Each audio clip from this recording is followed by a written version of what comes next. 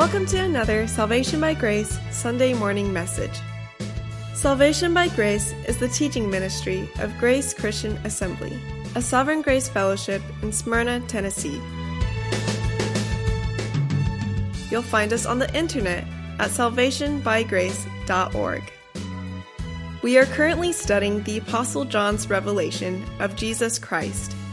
So grab your Bible and join the congregation of GCA along with our teaching pastor, Jim McClarty. All right, turn to number 27 in your songbook. Come thou almighty King.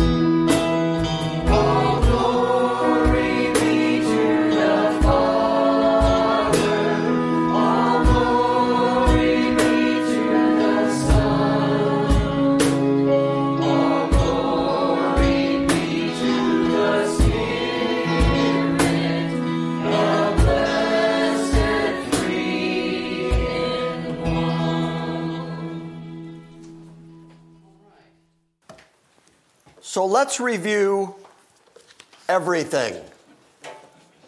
Genesis 1. You think I'm kidding. Turn to Genesis 1. In the beginning, God created the heavens and the earth. And the earth was formless and void, and darkness was over the surface of the deep. And the Spirit of God was moving over the surface of the waters. Then God said, "Let there be light," and there was light. And God saw that the light was good. And God separated the light from the darkness. And God called the light day, and he called the darkness night. And there was evening, and there was morning, one day. Then God said, "Let there be an expanse in the midst of the waters, and let it separate the waters from the waters." And God made the expanse, and separated the waters which were below the expanse from the waters which were above the expanse, and it was so. And God called the expanse heaven. And there was evening, and there was morning, the second day.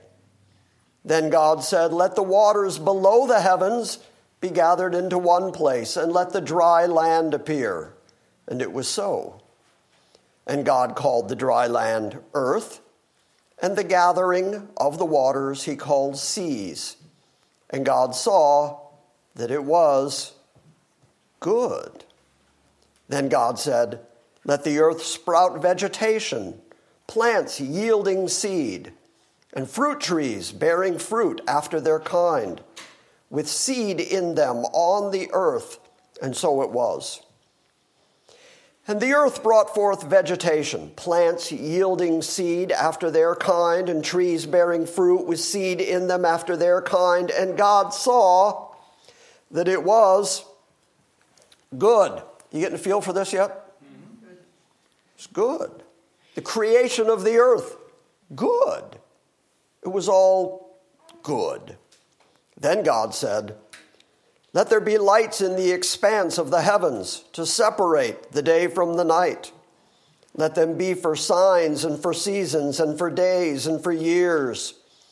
And let them be for lights in the expanse of the heavens to give light on the earth." And it was so. And God made two great lights, the greater light to govern the day, the lesser light to govern the night. He made stars also. And God placed them in the expanse of the heavens to give light upon the earth, and to govern the day and the night, and to separate the light from the darkness. And God saw that it was good. Good. Everything God was doing on the planet, and everything on the planet, was just good. And there was evening, and there was morning, the fourth day. And God said, "Let the waters teem with swarms of living creatures, and let birds fly above the earth in the open expanse of the heavens." And God created the great sea monsters and every living creature that moves, with which waters swarm after their kind, and every winged bird after its kind. And God saw that it was good. And God blessed them, saying, "Be fruitful and multiply, and fill the waters in the seas, and let birds multiply upon the earth." And that was the evening and the morning of the fifth day. And God said, "Let the earth bring forth living creatures after their kind, cattle and creeping things, and beasts on the earth after their kind." And it was so. And God made the beasts of the earth after their kind, and the cattle after their kind, and everything that creeps on the ground after its kind. And God saw that it was good. Are you getting the picture here? Everything that good God was doing was by virtue of the fact that he is a good God. It was then ipso facto good. Constantly good.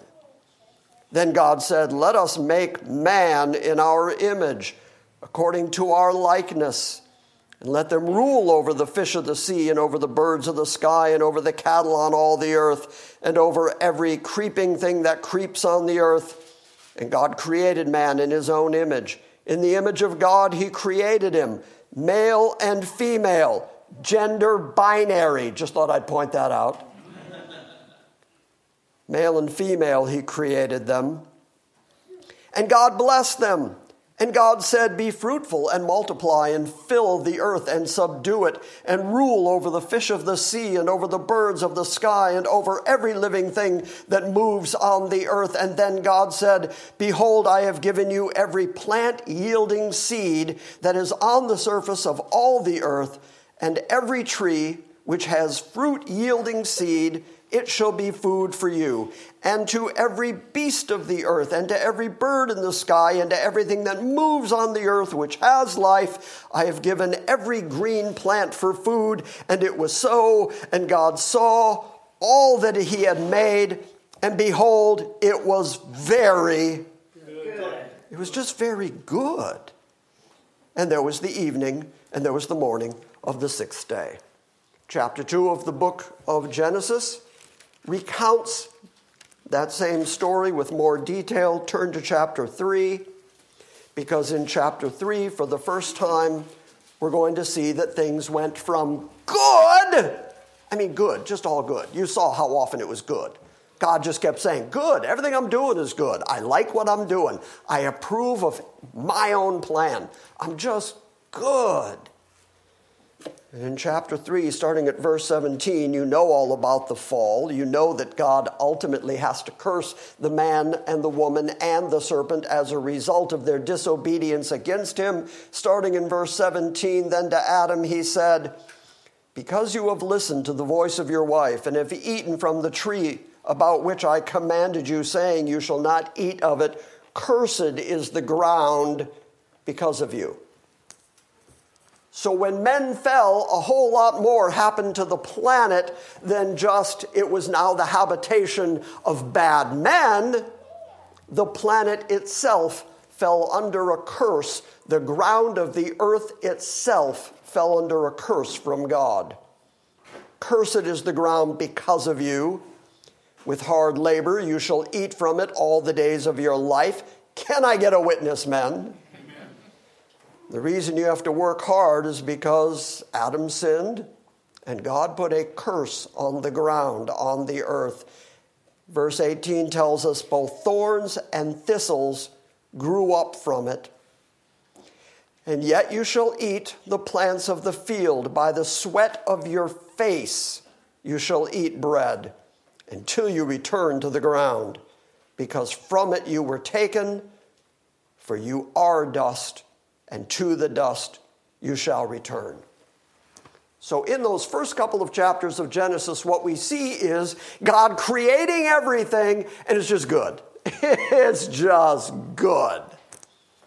And then man rebels, and earth itself falls under a curse from God, demonstrated by the fact that thorns and thistles grew from the earth, demonstrated by the fact that men had to now work by the toil of their brow in order to even get food.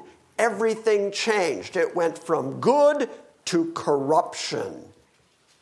Anybody here familiar with the second law of thermodynamics? Go ahead, you got it, right? For every action, there's an equal and opposite reaction. That is such a good guess. It's completely wrong, but that was such a good guess. Yes?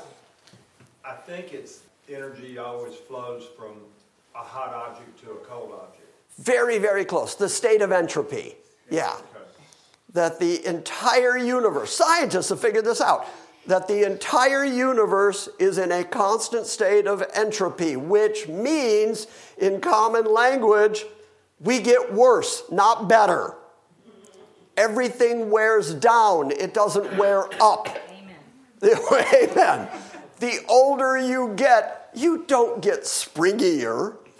You don't suddenly achieve the ability to run faster and jump higher the older you get.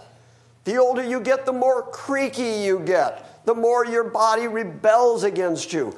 The reason that there is an entire industry in America of warranties is because everything you buy, from your house to your car to every appliance to every piece of furniture, it's all going to break down. And you know it's going to break down. Has anybody replaced anything lately? Other than a hip? Has anybody replaced just an appliance lately? Yep. The reason you had to replace it was because it ran down. Everything on the planet runs down. Okay, now that proves that the second law of thermodynamics validates Genesis 1 through 3. Because in Genesis 1 through 3, we're told that everything was made good. Everything was fine. And then because of Adam's sin, because of Adam's rebellion, everything was under a curse, and everything has been running down and getting worse ever since. How bad has it been getting? Well, when Paul writes to the Romans, starting in Romans 8, verse 18, he talks a little bit about the fact that the entire creation is groaning for its redemption. Not just human beings, not just animals, but the creation, the trees, the wind, the rain, the whole of it is crying to God in this constant state of moaning and groaning, waiting for the day of the new heaven and the new earth. And that's really what we're here to talk about today, is the new heaven and the new earth, the necessity of a new heaven and a new earth, restoring it once again to what it was originally when God made it, back when it was good, good, good. Is there anybody willing to say that the world and the people on the world and the stuff on the world, is there anybody willing to say that everywhere you look and everything you see, it's just good, good, good? No, there's so much that we can look at now and go, that's just bad. That's just wrong. That's just sinful. That's just decaying. That's just running down. Here's the way Paul put it. I mentioned Romans 8. I'm going to start reading at verse 18. Paul says, "For I consider that the suffering of this present time..." By the way, did Paul just admit that in this present age there's suffering? That's what he said. It's what he said. And yet he considers the suffering of this present time not worthy to be compared with the glory that is going to be revealed to us. Hallelujah, good news, good, good, good. But what that tells you is our current state isn't our final state, and that the final state is better than the current state because the current state is getting worse. The future state, all glorious, all good. The glory that will be revealed to us. Verse 10 says, "For the eagerly awaiting creation waits for the revealing of the sons of God." The eagerly waiting creation. Paul there gives human characteristic and human emotion to all of creation and says that creation itself is looking forward to that day of the revealing of the sons of God, the final restoration of the planet that is yet to come. For the creation, the whole of creation, was subjected to futility from the moment that God put the curse on the ground. From that moment, the whole of creation was subjected to this futility, this running down, this failure.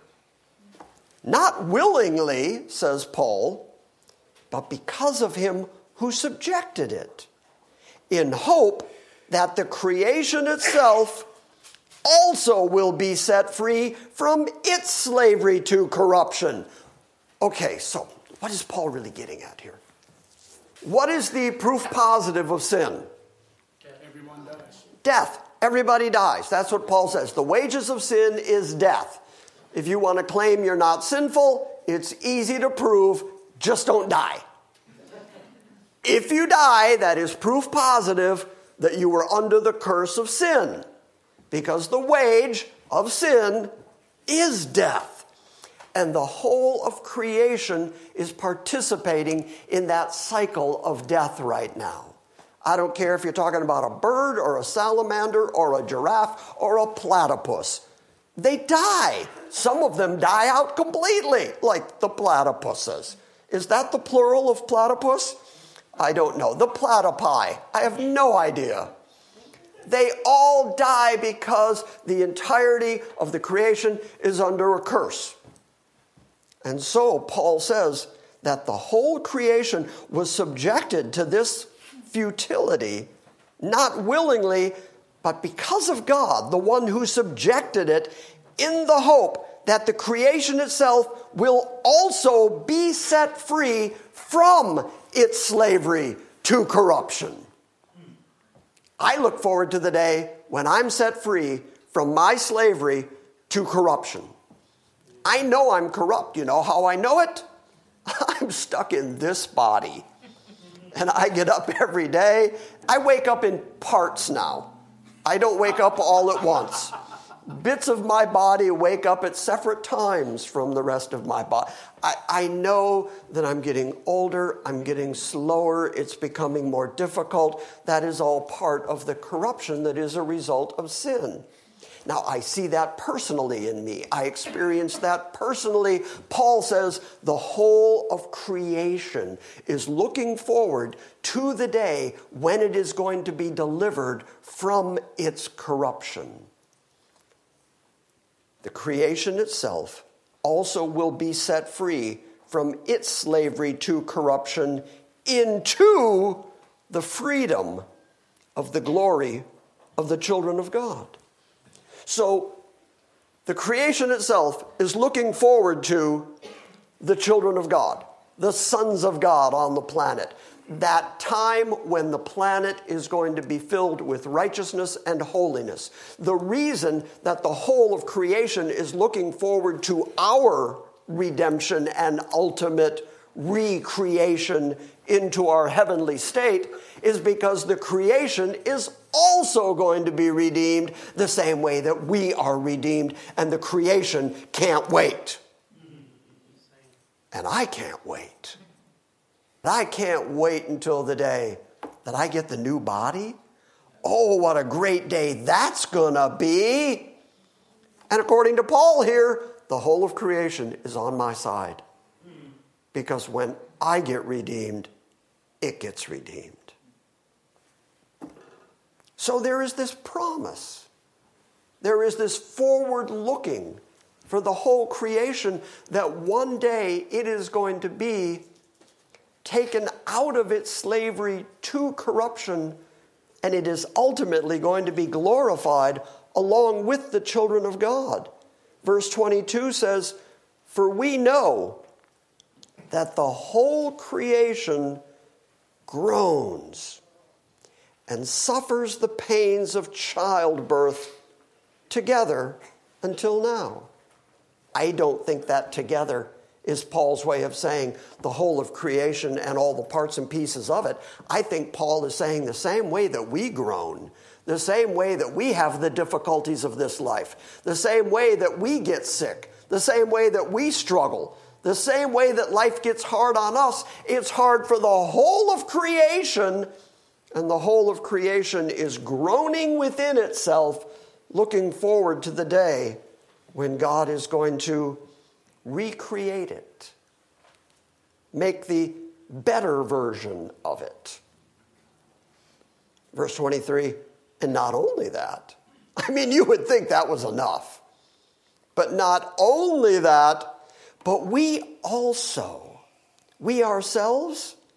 having that first fruit of the Spirit, having the Holy Spirit of God within us, quickening us, reviving us, bringing us to a knowledge of the things of God, even we ourselves groan within ourselves, waiting eagerly for our adoption as sons of God, which Paul then defines as the redemption of our bodies.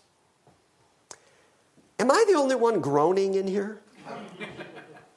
Because I'm looking forward to that day of, as Paul says, redemption in body, soul, and spirit. Complete and utter redemption. Not just partial redemption.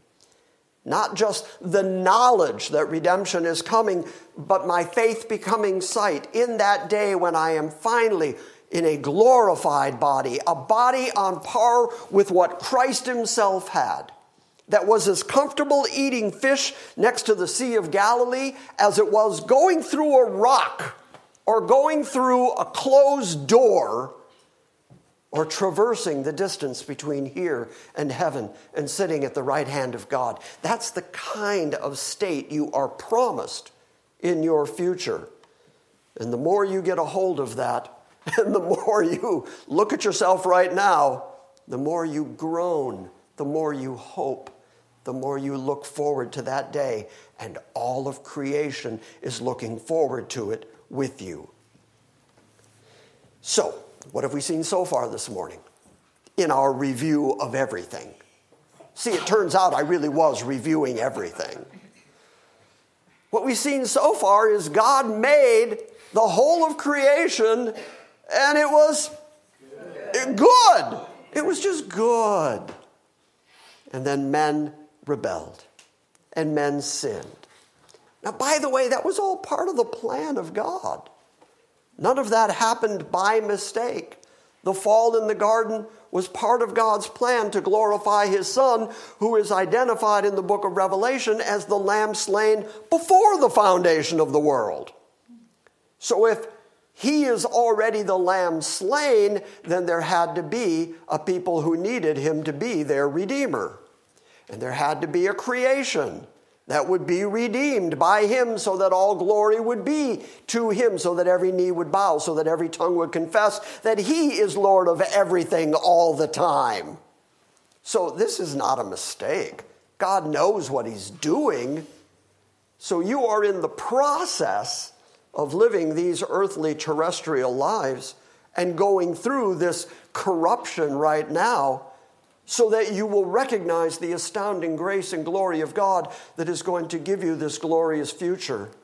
You wouldn't really, truly, fully appreciate it if you didn't do some groaning first. Right. So, everything was good. Man sinned. The earth was cursed.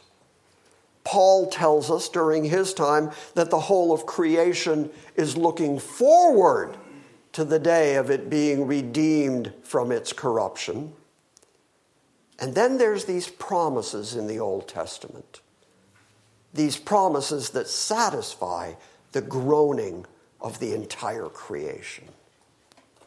There is this promise of a new heaven and a new earth. And along the way with a new heaven and a new earth, there is a promise of a new us. Micah, if you would, look up 2 Corinthians 5:17. You're going to read it to us in just a moment.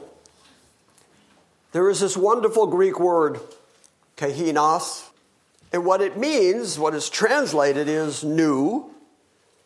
But when we think new, we oftentimes will see new and improved. And that's not what this word means. This word means qualitatively new. Not a reformation of the old, not a rubber stamp of the old, but in fact something genuinely new. It is on par with the new covenant. We've talked about the old covenant and the new covenant a lot in the past.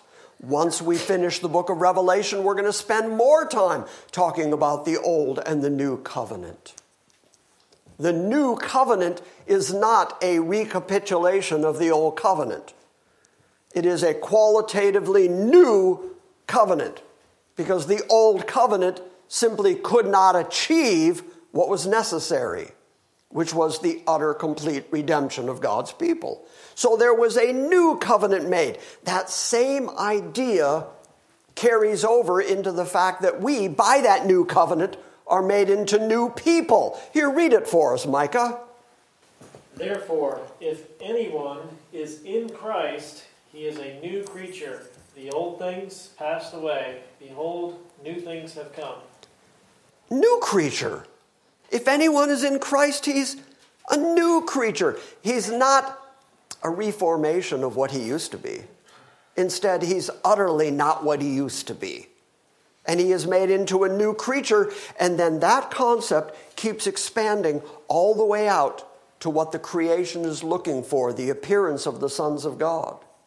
The new heavens, the new earth starts being promised in Psalm 102.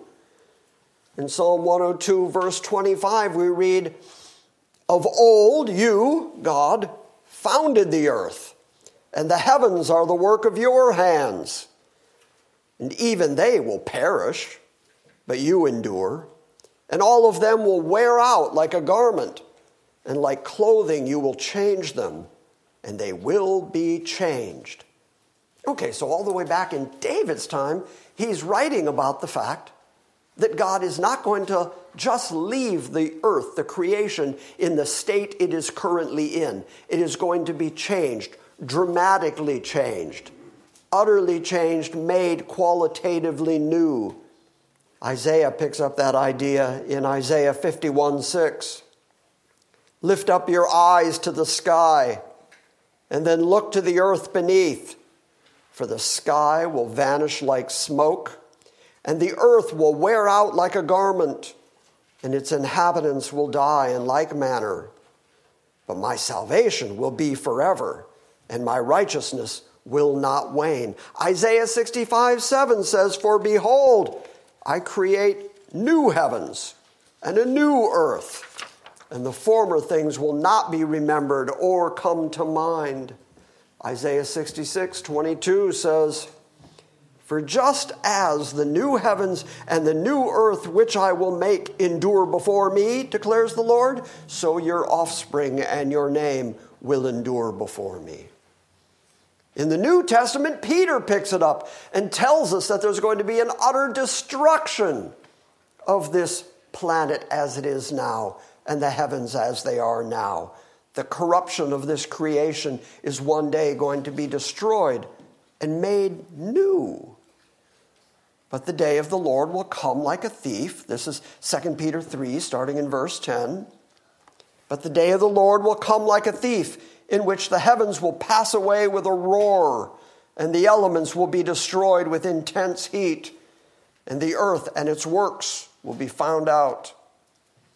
Since all of these things are going to be destroyed in this way, what sort of people ought you to be in holy conduct and godliness, looking for and hastening the coming of the day of the Lord, because of which the heavens burning will be destroyed, and the elements will melt with intense heat? But according to his promise, we are looking for a new heaven and a new earth in which righteousness dwells. Okay, so big picture. Make the planet good. It's all good. It's good.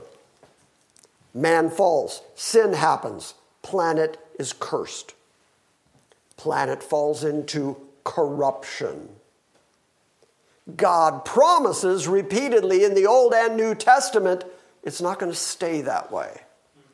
Not only am I going to redeem people, and when I redeem them, they in Christ will be a new creation, but the whole of creation, the earth, the heavens, the cosmos, everything I have created that I have cursed because of man's sin, when man is ultimately redeemed from his sinfulness, the whole of creation is also going to be redeemed so that there's no more sin in God's creation, so that righteousness dwells in God's creation. New heaven and new earth is promised repeatedly in the Bible. That was my introduction.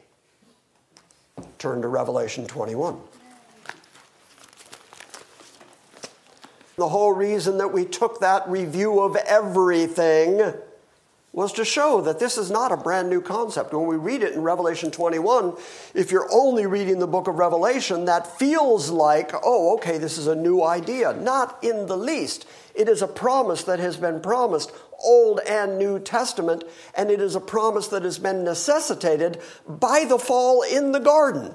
This is something that has been forthcoming through the entire history of humanity, that there will be a new heaven and a new earth, qualitatively new. Chapter 21, verse 1 of Revelation, "And I saw a new heaven and a new earth, for the first heaven and the first earth passed away. Now we know why it was necessary that first earth and that first heaven pass away, because it's corrupt, because it is groaning under the curse of God, looking forward to the day of its utter redemption. The first heaven and the first earth pass away, and there was no longer any sea. Okay, now that is dramatically different than the planet as it stands right now. The planet right now is huge bodies of water, and then no more sea. Okay, that is one of the evidences of why I keep saying it's going to be qualitatively new. It's going to be qualitatively different than the planet that we're on right now. As we continue reading about the planet and we start reading the physicality of the New Jerusalem, which we'll get into next week, we're going to see that New Jerusalem is a cube-like city that rises up so high that it goes well past what we consider the stratosphere. So if you've got an apartment on the top floor, good luck breathing. Unless, of course, there's a new heavens. Unless, of course, the heavens expand out beyond what we currently know. Unless the earth itself can support such a structure. So, qualitatively different, qualitatively new. I saw the holy city, says verse 2. I saw the holy city, New Jerusalem, coming down out of heaven from God, made ready as a bride adorned for her husband. Okay, we have to talk about a few things in there. Turn to Ezekiel 8 for a minute, because I want to continue this contrast between corruption and newness. Ezekiel chapter 8. I'm going to start at verse 1. It came about in the 6th year, on the 5th day of the 6th month, as I was sitting in my house with the elders of Judah sitting before me, that the hand of the Lord God fell on me there.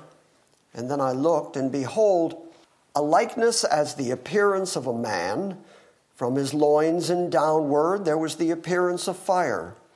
And from his loins and upward the appearance of brightness, like the appearance of glowing metal. And he stretched out the form of a hand, and caught me by a lock of my head, picked me up by my hair.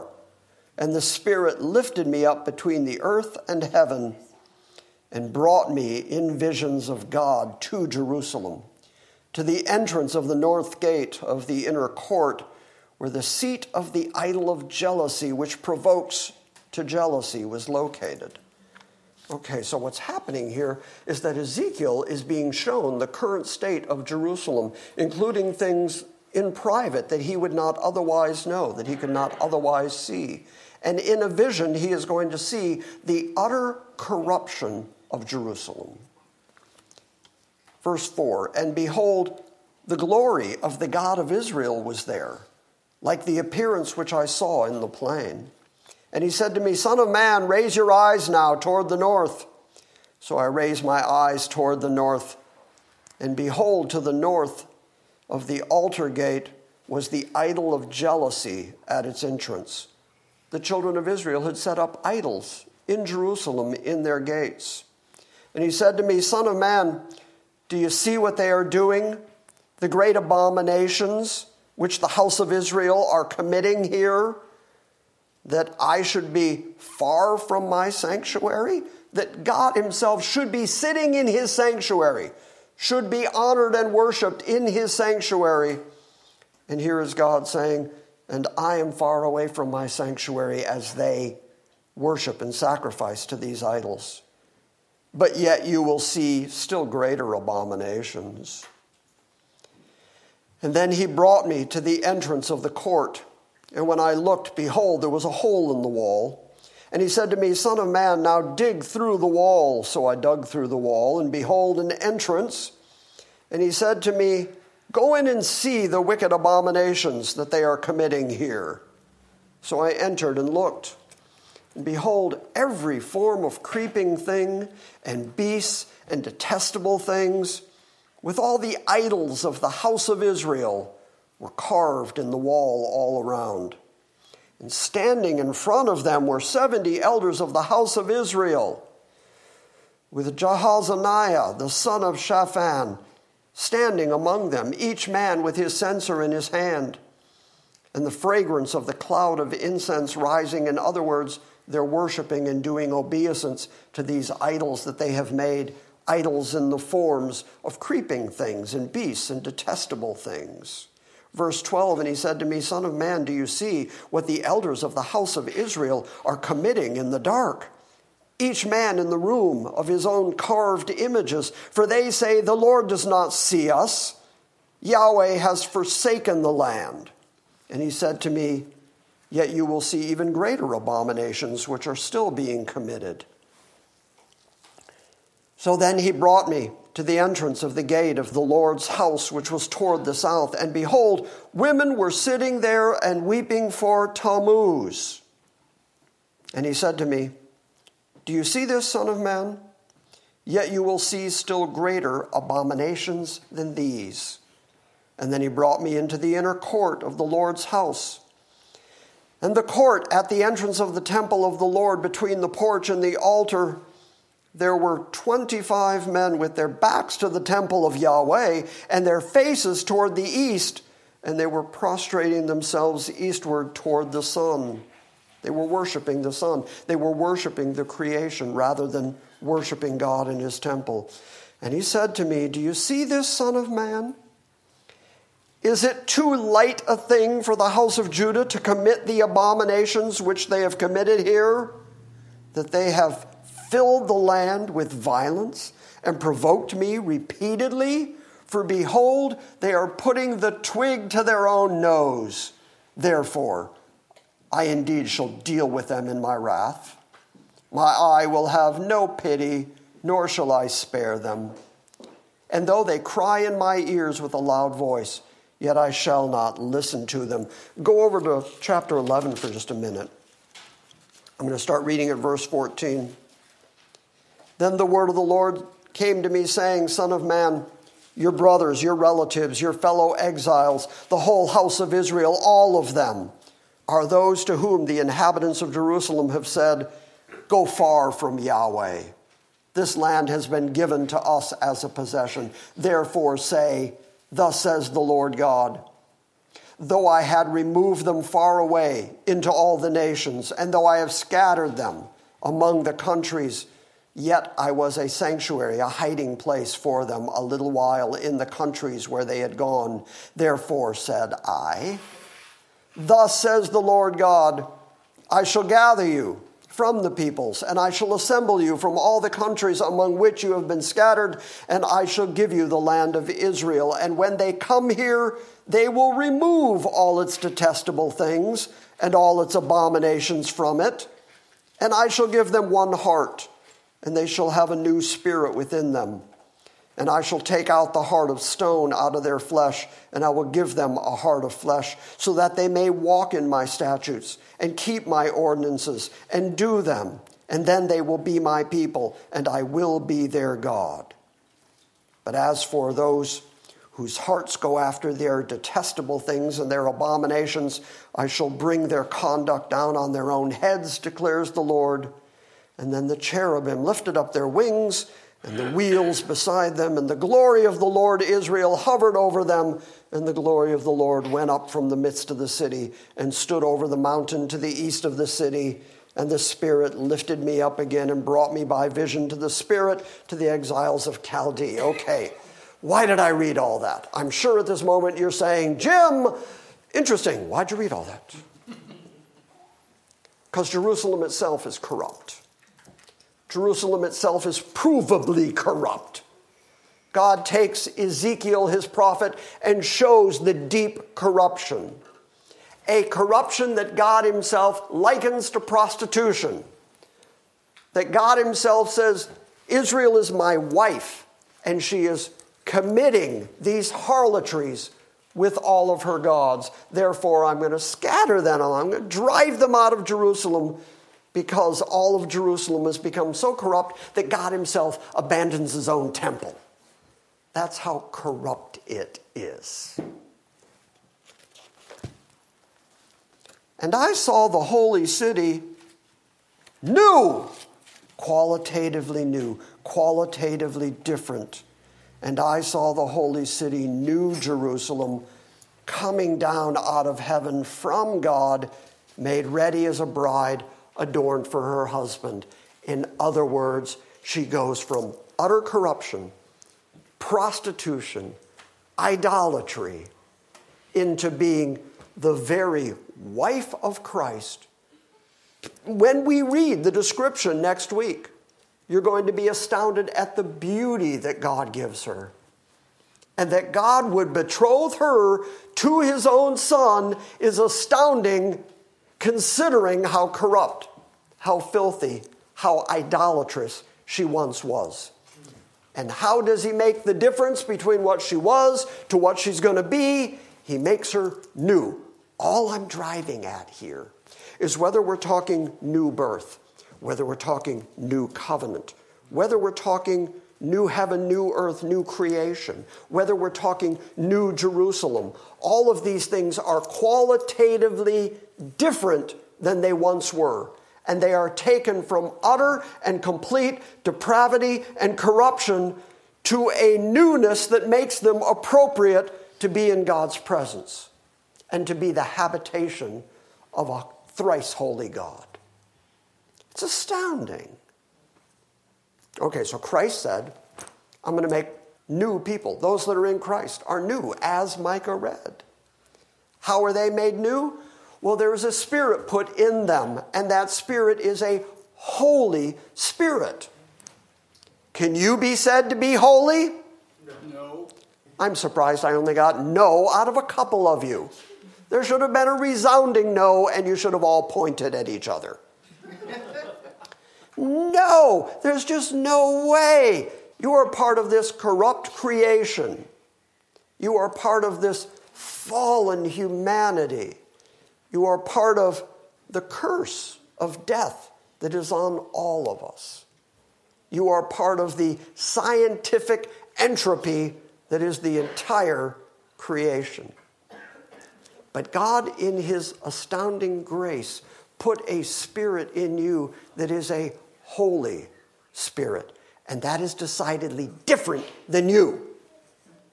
So different, in fact, that it renews you. It makes you qualitatively different. And that is the same way that he is making a new covenant. That is the same way that he is making a new heaven. That is the same way that he's making a new earth. That is the same way that he's making a new Jerusalem. And what I hope you see so far is that everything that's made new here at the beginning of Revelation 21 is described in the Bible as being nothing but sinful and bad and corrupt. And sinful, bad corruption cannot improve itself. It takes the holiness, the righteousness, the power, the might, the strength, the willingness, the grace of God to make you new. And he's doing it for the whole of his creation. That's a really sovereign God.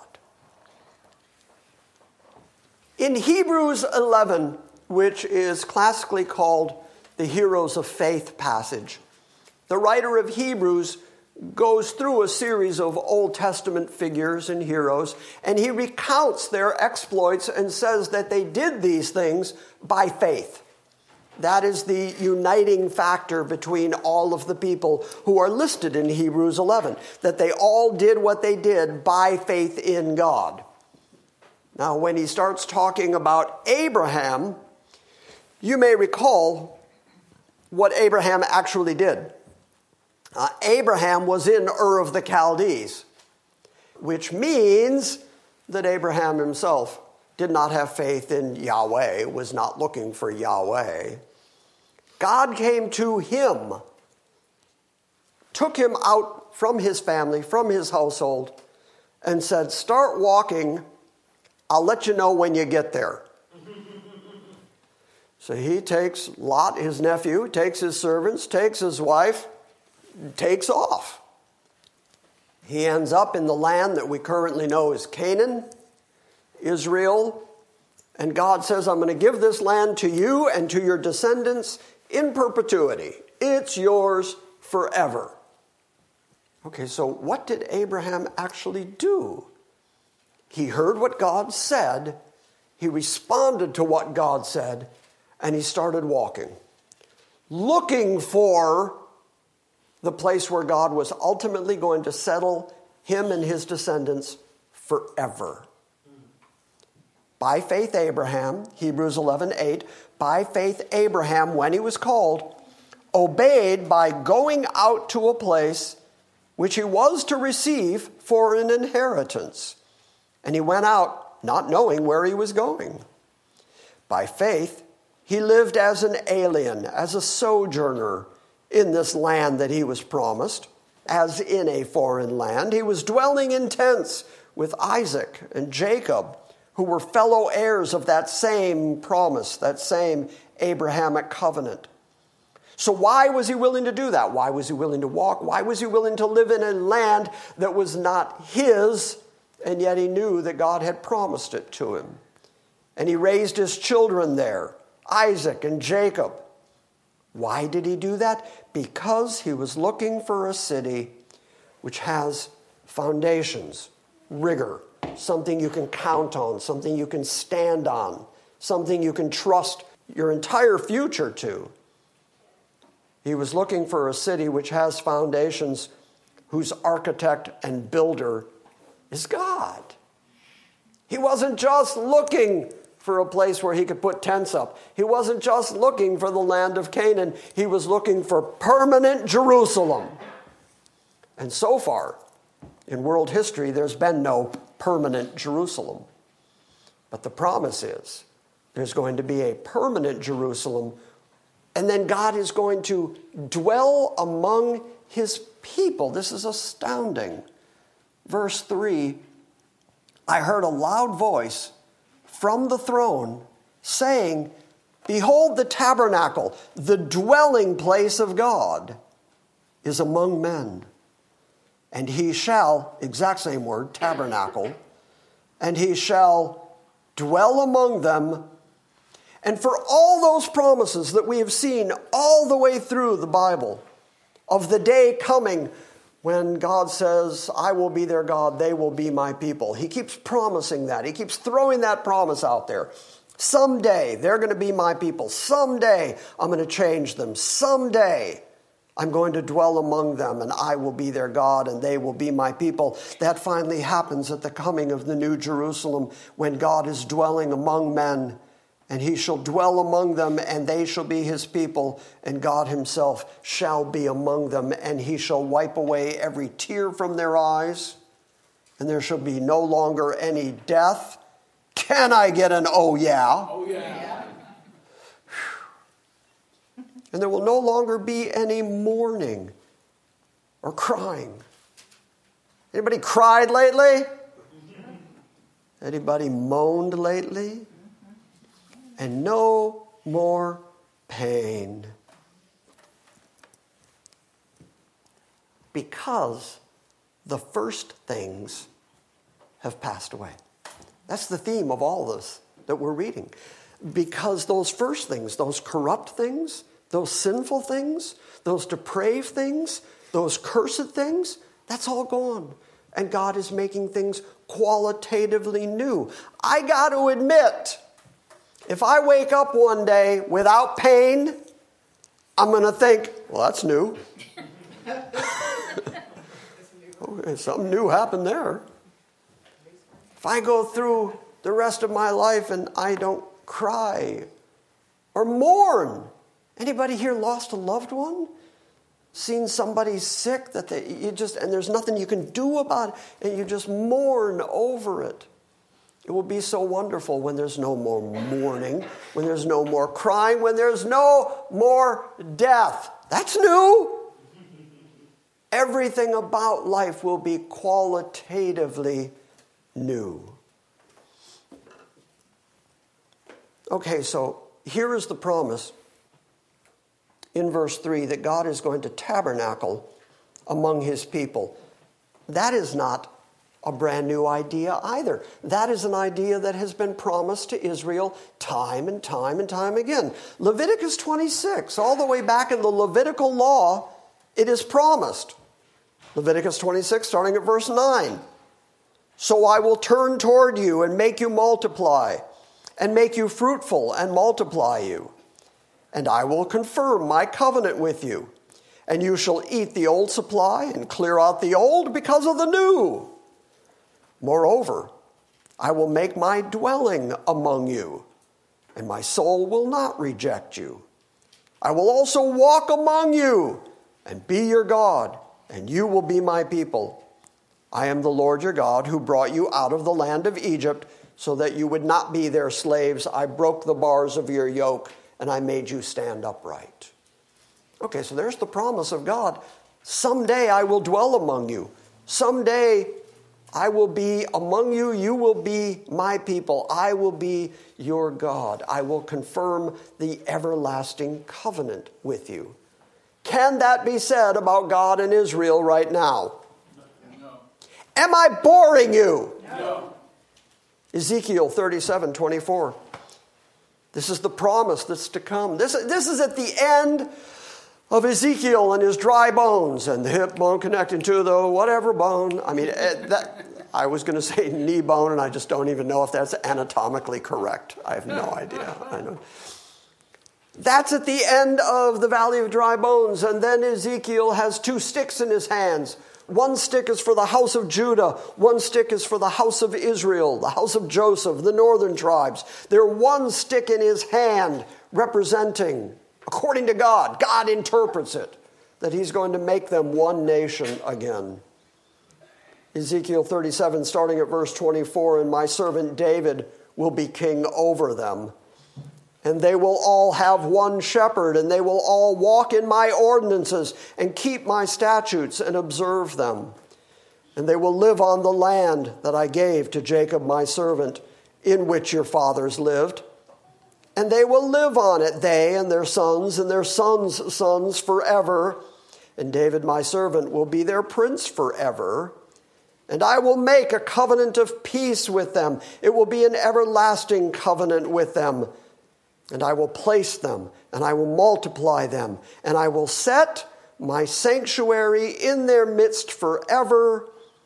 My dwelling place also will be with them, and I will be their God, and they will be my people. And the nations will know that I am Yahweh who sanctifies Israel when my sanctuary is in their midst forever. Okay, that's satisfied in what we're reading in Revelation 21. That God is actually going to tabernacle among them, that he's going to be among his people, and that he will dwell among them. They will be his people, he will be their God forever.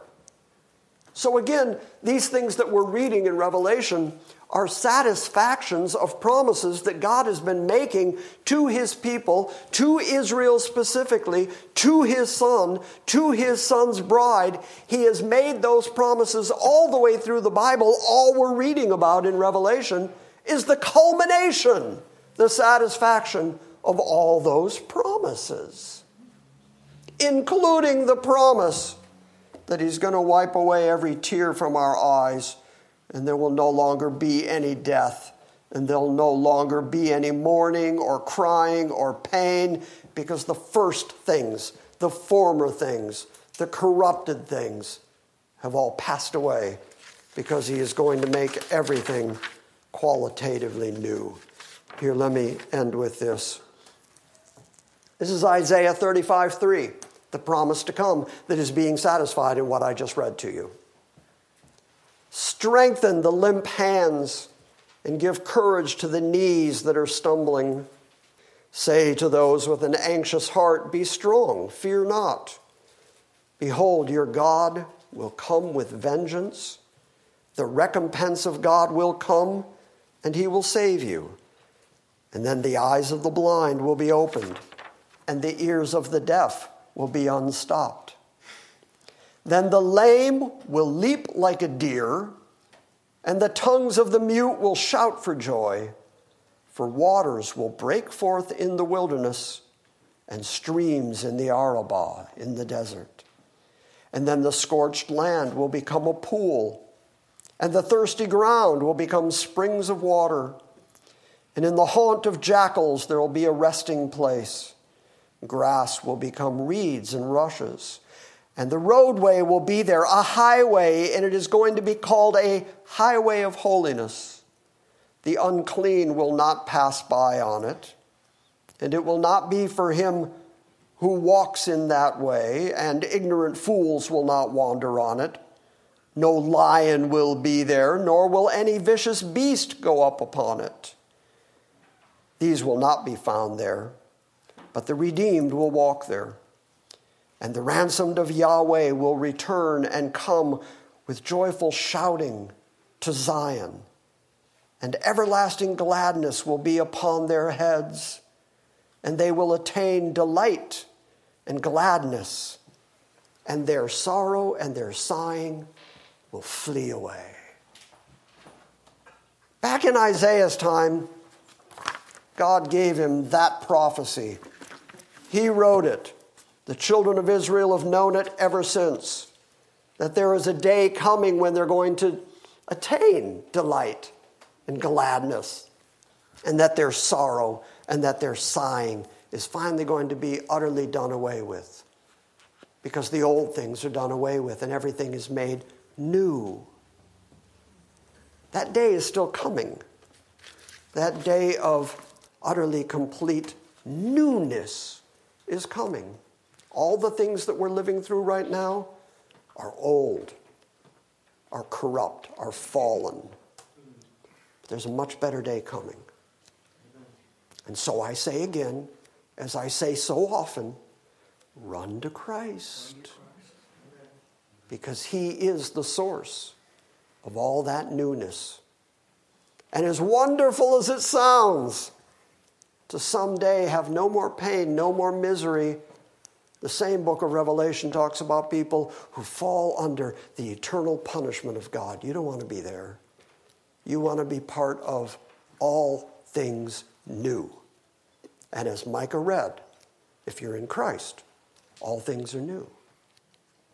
We're going to pick up there next week and continue that theme of newness and talk about the bride that is coming down out of heaven, who is made from her whoredom, from her filth, from her idolatry. She is made beautiful and white and virginal and appropriate to be called the wife of God. What a beautiful image. Any corrupt people here today? Okay. One day, God promises you newness. And it doesn't get better than new. I'm done.